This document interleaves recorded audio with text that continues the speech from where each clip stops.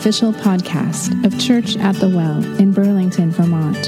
For more information about Church at the Well, including gathering time and location, events, and how you can financially support the podcast, please visit us online at wellchurchvt.com. Well, when I was 11 years old, I wanted to learn how to play the electric guitar because I wanted to be a rock star when I was a kid, like every kid, right? So my parents took me to see the elementary school band teacher, and we found out that they didn't have electric guitar in the elementary school band. So my dreams were like dashed all at once. And the elementary school teacher said, hey, you know, they do at the high school, though, they have a bass guitar, an electric bass guitar. And I said, well, it's electric and it's guitar. It sounds pretty cool. And so my parents took me to the high school. I was 11 years old. I was in 5th grade. And we met with the band teacher there. His name was Lyle Crowfoot. And he agreed to give me a bass lesson. And so, you know, he showed me how to hold the bass and what the 4 strings were. And he showed me one note on it. It was F. How to play an F. And so I left that lesson thinking, wow, that was pretty amazing. And at the end of our lesson, he invited me to come to the high school band practice that day, at last period. And so I agreed to that, and I was really excited, but also very intimidating for a 5th grader to walk into a high school and to go into the band room. And I remember walking into the band room, and there's about 60 high school students. They're much older than I am. I'm just an 11-year-old little kid, right? And they're all kind of looking at me coming in the room like, what is he doing here? And I walk over to where the bass guitar is, and there was a guy who was a senior in high school. His name was Charlie. I can't remember his last name, but his first name was Charlie. And this guy could play the bass guitar like nothing I had ever seen or heard. He was all over the place on it.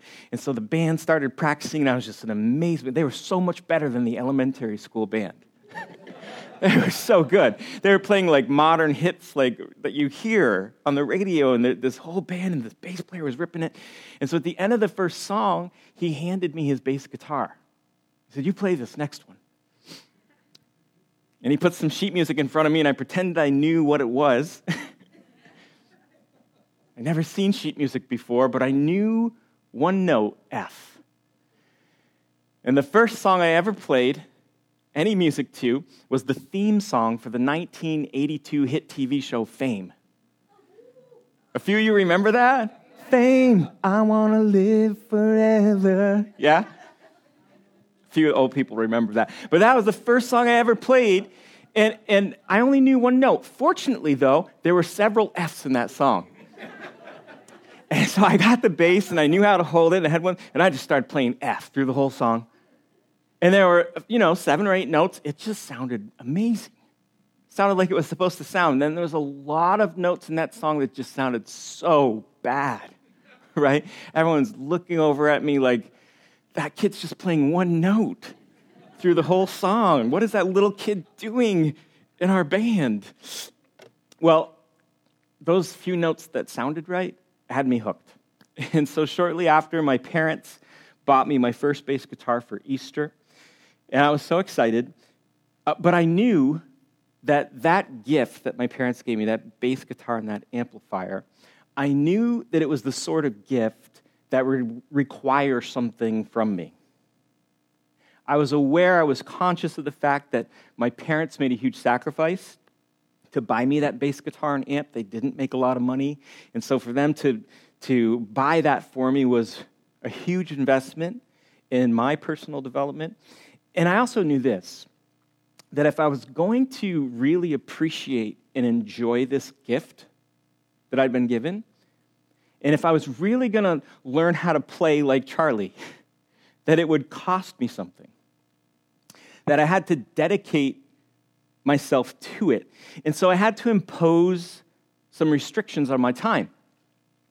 I had to take lessons, and before long, we moved to another town, and my parents actually hired an instructor to teach me every week. They paid $25, and then I would get a half-hour lesson and learn how to play the bass guitar.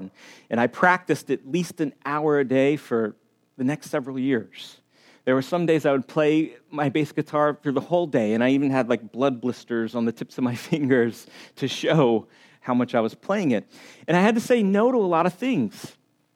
I had to say no to watching a lot of TV. I had to say no to hanging out with my friends. I had to say no sometimes to just sports and recreation because I really needed to spend time with my instrument. And it was worth it. I loved playing music. So it was a sacrifice. There was definitely a sense of restriction on my time and on my life, but I was giving it to this gift of this bass guitar, right? And I was playing and I was loving making music, and I still do. I still love that. A couple of years ago, I entered a songwriting contest and surprisingly won the contest and got an all-expense-paid trip to Greece to a songwriting camp where there was just a bunch of great artists and musicians, and I was the one amateur there, and I learned so much it was a trip of a lifetime. It was such an amazing experience. And I was flying back home after the camp, and I just remember feeling this tremendous sense of gratitude toward my parents for investing in me by giving me the gift of that bass guitar. And I was also really thankful that I had fully given myself to that gift, that I had practiced and that I had, honored those restrictions I put on my time so I could learn how to play it. See, here's the thing. In order for us to fully appreciate and enjoy certain gifts, we have to do more than just receive them. We have to give ourselves to them. We have to give ourselves to them. And Scripture kind of talks this way about some gifts.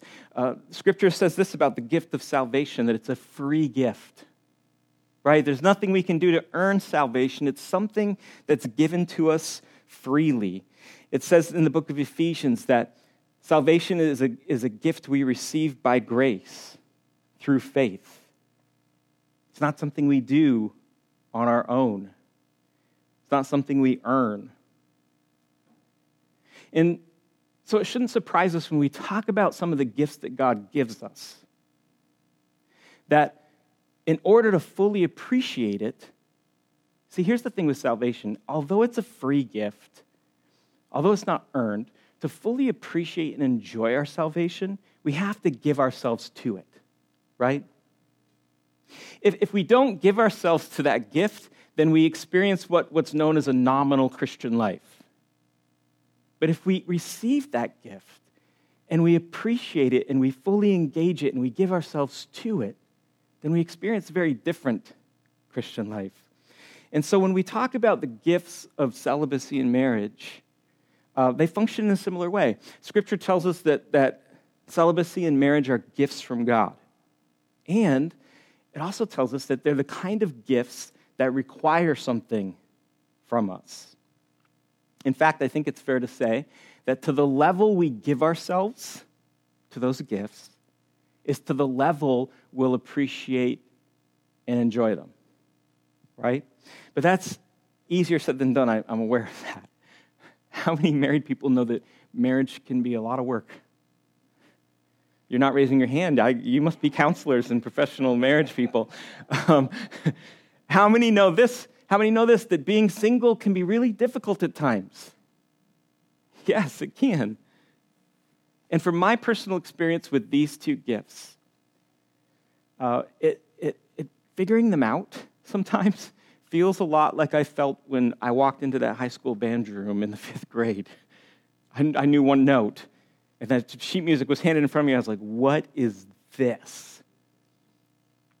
When I reflect back on my time being single, and when I reflect back on the time being married, sometimes it just feels like that. Like, whoa, how do I do this? And sometimes it feels like I'm just playing the same note, hoping that I get like 6 or 7 of them right. Right? You hit the right note, and you're like, yeah, I think I got this. And then you hear the off notes. You're like, why is this so out of key? Why is embracing this gift of singleness and embracing this gift of marriage, why does it feel so out of tune at times? It's like I'm fumbling through trying to get a few notes right. But that's okay, because learning how to dedicate yourself to these gifts is a process, right? Right? Oh, phew. I was thinking to everybody who's arrived, like you guys are just like all perfectly embracing those gifts, and it's good to know. It's a process, right? And so this morning what I want to do is I want to offer 3 pastoral suggestions to help us dedicate ourselves to these 2 gifts that God has given each one of us. I'm assuming everyone in the room is either single or married. Okay? So that means I want to kind of offer 3 pastoral suggestions to help all of us dedicate ourselves to the gift that God's given each one of us. So my first pastoral suggestion is this when it comes to singleness and marriage. We need to stop viewing singleness and marriage through the lens of freedom and happiness. I'm only giving you 3 points, so I'm going to say that one again, okay? We need to stop viewing singleness and marriage through the lens of freedom and happiness. And instead, what we need to do is we need to start viewing them as opportunities for spiritual formation. See, here's the thing. Neither of these gifts, singleness or marriage, can provide freedom and happiness on their own. Those are what's I call false narratives. Right? Can you be happily married? Sure you can. But being married will not make you happy. Can you be carefree as a single person? Sure you can. But being single will not make you free. Right? It's only being transformed into God's image, Scripture tells us, that accomplishes that. Look at this verse, 1 Corinthians chapter 3. 1 Corinthians 3, verse 17. It says, "Now the Lord is the Spirit, and where the Spirit of the Lord is, there's freedom.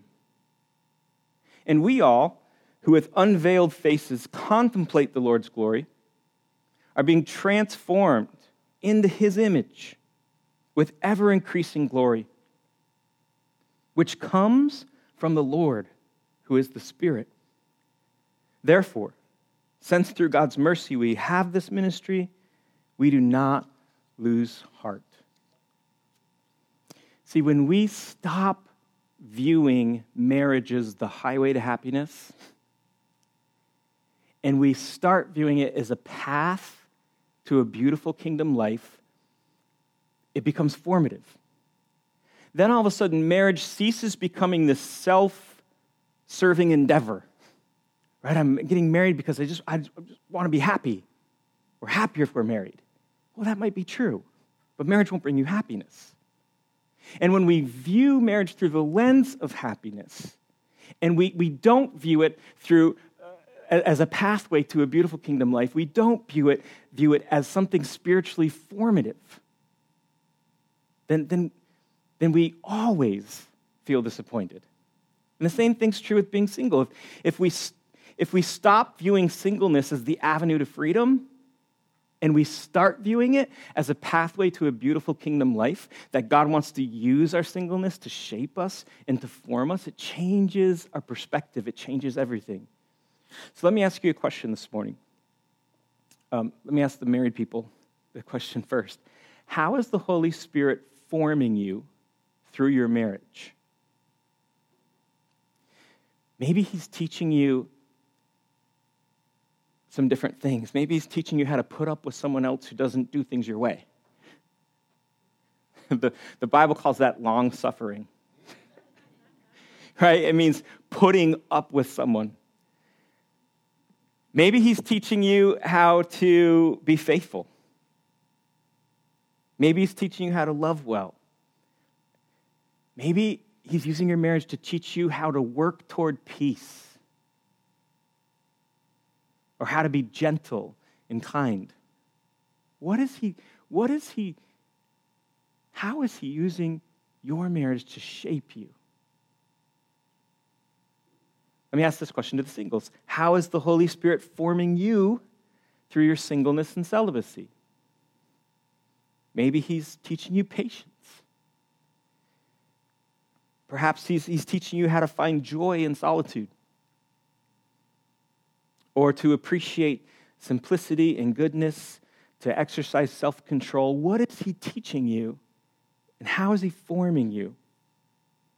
See, when we stop viewing singleness and marriage through the lens of freedom and happiness and get rid of that false narrative, and we start instead to see them as two pathways to a beautiful kingdom life, that we give them intentionality. They become opportunities for us to be spiritually formed and shaped by God. They no longer are self-serving endeavors. There's something bigger. There's something different. So that's my first piece of pastoral advice. You ready for the second? The first one was good enough to warrant a second? Okay. Here's the second way to kind of lean more fully into the gifts of celibacy and marriage. Number 2, stop comparing. The scripture teaches us that comparing ourselves isn't wise. When we compare ourselves to somebody else, when we compare what we have to what somebody else has, it's not wise. Jesus actually taught a parable about it once. He taught a parable about a landowner who wanted to hire workers for his vineyard. And so at 6 a.m, he went out and he hired some people in the marketplace who were looking for work. And then at 9 a.m., he went back to the same marketplace, found some more people looking for work, and he hired them. Then he went back again at noon, hired another group of people who were anxious to work. And then at 3 o'clock in the afternoon, he went back to the same marketplace and hired more people. And then at 5 o'clock, with just 1 hour left in the workday, he went back to the marketplace, found a few more, and he hired them to come work in his vineyard. Well, 6 o'clock evening came, and it was time to receive pay, and the landowner gave a full day's wage to every single person. Those who started at 6 a.m, and those who started at 9 a.m., and at noon, and at 3 p.m., and at 5 p.m. And in the parable, it says the people who worked the longest noticed that they got the same wage as the people who worked an hour, or 3 hours, or 5 hours, but they worked much longer. And it says that they got really irritated, really upset. And then in the parable, Jesus shows the landowner saying to those people who are irritated, don't focus on what I gave them, celebrate what I gave you. Didn't you all agree on a day's wage? I gave you what we agreed upon. See, here's the thing. When we compare what we've been given to what other people have been given, it'll always breed discontent. And I'll say one more thing on that. When we compare ourselves to other people, it'll always make us vain or bitter. One of those two things. You can compare what you have been given to what other people have been given. You can feel really good about yourself and become vain. Or you can compare what you have and what you've been given and what you're going through to what somebody else has, to what somebody else has been given, to what somebody else is going through, and it can make you really bitter. And neither of those outcomes is going to form you into the image of God. They're not going to. So while it's natural to want what we don't have, it isn't beneficial. And if we're not careful, we can easily incarcerate ourselves into what I call the prison of want. You ever done time in that prison? Where you just want everything that you don't have? You see a friend with a new car, you're like, oh, I wish I had a car like that. You see them get a promotion, it's like, why can't I get a promotion? You see them have this beautiful relationship, and you're like, well, I'm missing that. And here's how the prison of want works. That whether you're a single person who wants the companionship and intimacy of marriage, or whether you're a married person who wants the simplicity and freedom that singles have, you can end up imprisoned in a false narrative, believing things like this. Man, if I were just married, I'd never feel alone again. So married people, they hear that and they're like, yeah, right. Or We could say this: if I could just be single again, I'd be so carefree.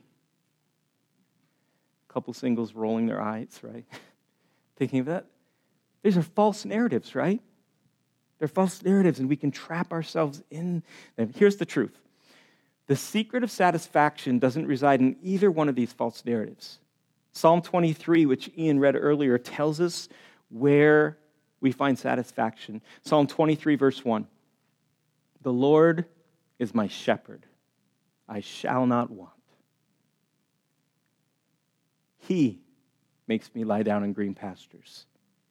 He leads me beside the still waters. He restores my soul. Verse 6, surely goodness and mercy shall follow me all the days of my life, and I will dwell in the house of the Lord forever. See, if you want to find the pasture where discontentment goes to die, here's where you find it. The Lord is my shepherd, I shall not want.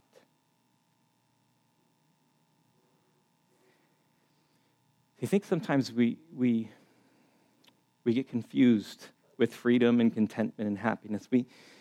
We think contentment is having whatever we want, but contentment is not having whatever we want. It's saying no to the things that we want and being fine with it. Because the life that we have in God is better than what we don't have in life. The Apostle Paul said it this way in Philippians chapter 4. He says this, I have learned, catch that word, I have learned to be satisfied with the things that I have. He goes on to say, I can do all things through Christ who strengthens me. So if we want to lean in further, if we want to fully dedicate ourselves to the gifts that God has given us of celibacy and marriage, we have to stop comparing what we've been given to what others have been given. That's my second suggestion. Ready for the third one? Last one? The third way to give ourselves more fully to these two gifts is to do less trying and more training. See, looking back on my 5th grade experience, when I walked into that band room, trying harder was not going to help me a lick. I could have sat down on that bench and he could have handed me that guitar, and if I just would have said there, okay, I'm just going to try my hardest. I'm going to try my hardest to play this song and to read the sheet music, it wouldn't help me at all because I only knew one note. What I really needed was someone to show me how to play. I needed someone to show me more notes. I needed training. No matter how hard I tried, I was not going to be able to play the theme song to Fame. And when I finally did learn that song, it wasn't because I tried hard. It was because I trained. It was because I took lessons, and my teacher showed me more notes, and they showed me how to read music, and I practiced the song over and over and over again. It was training, not trying, that taught me how to play that song. And herein lies the problem. When we struggle in our marriages, we typically resort to trying harder. We have some relationship discord in our marriage. We say, well, if I just try, let's just try harder. We just try harder. That'll be the solution. And so we wonder why we can't find our groove in our marriages. We wonder why occasionally we play the F note, right, and it works. It's like, that was like we made music together. Look at that. That was awesome. But oftentimes, we only know one note. We're playing F through the whole song. And sometimes our marriage just sounds dissonant, and it sounds out of key, and it sounds out of tune. And we're spending all of our energy on trying, thinking that trying harder is going to be the solution. But until we start training, our relationship skills are going to be meager at best. And there's a huge difference between trying and training. That's why counseling, that's why mentoring, that's why community is so vital to married couples and families. Several years ago, our family went to family counseling for about 1.5 years. We went to family counseling because there were some notes that just weren't sounding right. We'd hit some notes, man, and they were like, oh, this is great. And then we'd hit some notes and be like, that sounds out of tune. And so we went to see this counselor, and for me personally, I was at a time in my life when I was pretty frustrated in my parenting. Constantly dropping the hammer on my kids being overly stern, disciplining them for just the littlest things. Have you ever been there, parents? And you're just kind of frustrated with that. And so one day we were talking to the counselor, and I was sharing this with him, and he asked the question, why do you do that? It's a good question, right? That's why he gets paid the big bucks. And so my response was, well, because if they act this way when they're older, when they're 17 and 18, it's going to be really problematic. Pretty good response, I thought. He just kind of paused, tilted his head a little bit, the counselor thing that they do. They're trained at that.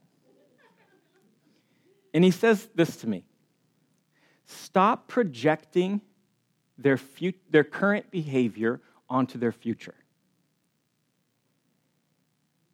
And he went on and he said this: they have plenty of time to learn and to grow. Let them be kids. And I'd never heard anything like that.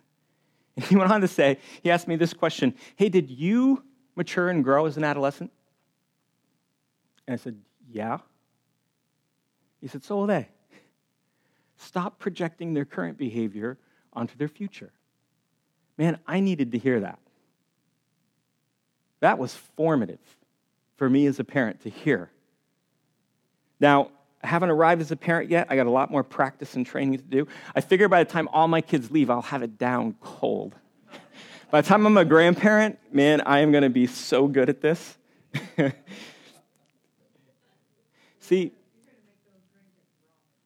they're going to be awesome. See, sometimes you just need someone to show you how to play, right? You just need to have some friends to practice with. Are you going to be perfect? No. But training is a process. Trying gets you frustrated. And I say the same things to all of our single people here, that you need community, you need counseling, you need mentoring. And you can try as hard as you want to embrace that gift that God has you in, but you'll be frustrated if you try harder. I think one of the problems with churches, and maybe even in our church, is when we preach, we tell everyone, hey, just try harder at being a follower. Just try harder being a follower of Jesus. And we neglect this whole idea of training. 1 Timothy 4, verse 7, here's what it says.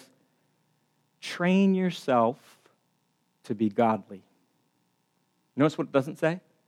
Try really hard to be godly. Just try. Will you just try harder? Get your act together and try harder? It doesn't say that. It says train yourself to be godly. For physical training is of some value, but godliness has value for all things, holding promise for both the present life and the life to come. So let me ask this question. What would it look like for you to try less and train more? What would that look like for you? Who might you invite into your life to challenge you and to cheer you on, to mentor you, to coach you, just to be a friend to talk to? What do you need to start practicing more? What do you need to start practicing on a continual, regular basis? What are some restrictions you need to put on your life so that you can sit down and learn how to play? How can you shift your efforts from trying hard to training more? We're going to take communion together this morning. And interestingly enough, when we read the Gospels, what we find is that it was the Last Supper in the Garden of Gethsemane where Jesus fully gave himself to the cross. In the Garden of Gethsemane, he prayed this prayer: Father, if it's possible, take this cup from me. Yet not my will be done, but your will be done. That's when he fully gave himself to the cross. And so the table this morning for us, it offers us a tremendous opportunity where we can ask ourselves the question, how do I give myself more fully to God? How do I give myself more fully to this gift of salvation? How do I give myself more fully to this gift of marriage? How do I give myself more fully to the gift of singleness and celibacy? Well, maybe it's through one of the three ways I suggested. Maybe it's, for some people, it's just as simple as changing perspective. To stop viewing our singleness and our marriage through the lens of freedom and happiness. And instead start viewing them as opportunities for spiritual formation.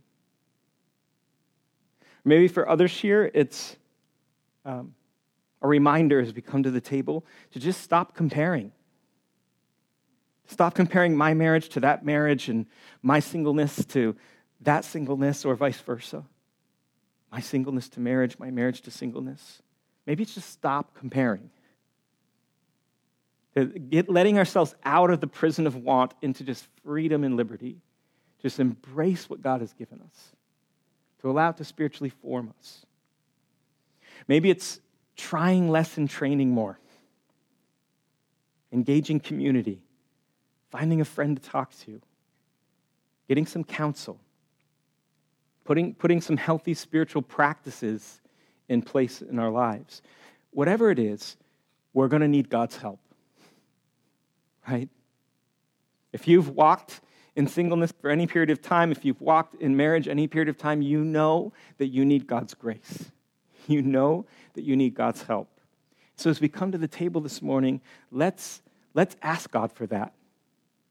Let's, just like Jesus gave himself fully to the cross, let's say, God, I want this, but not my will be done. Your will be done. Can we do that this morning? And then we'll sing together. Let me pray, and we'll have the band come up. What we'll do is we'll pray, and then we'll worship together, and I'm just going to invite everyone when when we're done praying and the song starts to play, come up and take the bread and the cup. Take it back to your seats, and we'll take it all together. It's gluten-free, so everybody can participate. Let's pray.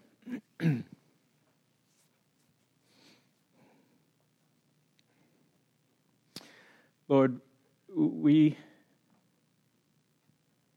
are so grateful for the investment you've made in us. Because the gift that you gave was bigger than any gift we could ever dream of giving.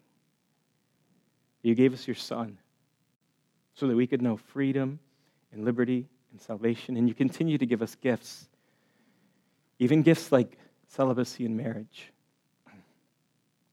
But God, if we're honest, sometimes we approach those, we really don't know what we're doing. We're trying to figure it out. We're trying to get a few notes right. We fumble through our week and our month and even the years, trying to hit some notes that sound right.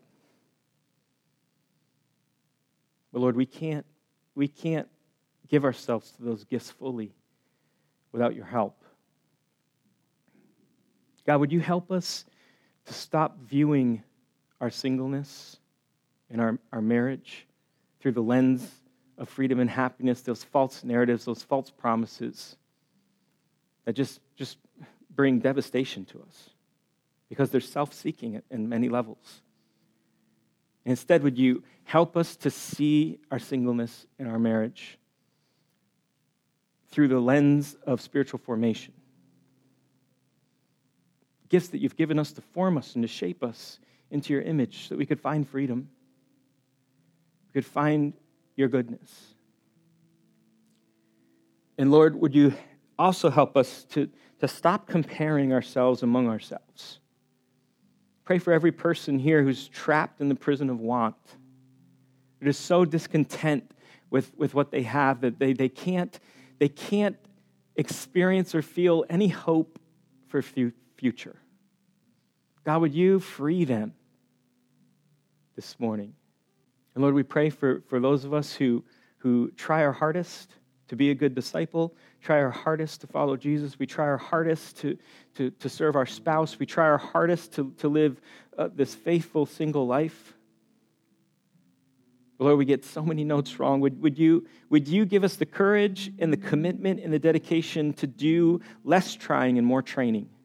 Lord, we just come before you in humbleness and ask for your help. God, for every marriage here and all of our friends that we know, God, and their marriages are struggling, would you just rescue them? And for all of the folks in our community who are single and are struggling, Lord, would you rescue them as well? God, would we be able to walk down these two beautiful paths to a kingdom life and not just wander down the paths haphazardly?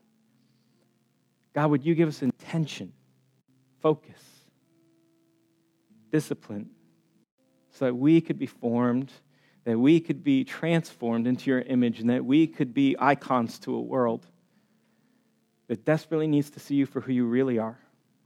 So as we come to the table this morning, we take the bread and the cup. We remember what Jesus paid. We remember what Jesus gave, this gift of himself that was invested in us. God, may we fully appreciate and enjoy and embrace that gift and not live nominal lives. We ask this in Jesus' name. Amen. Amen. Thank you for listening to our podcast. Church at the Well is a community reintroducing Jesus in Vermont through worship, service, creativity, and community.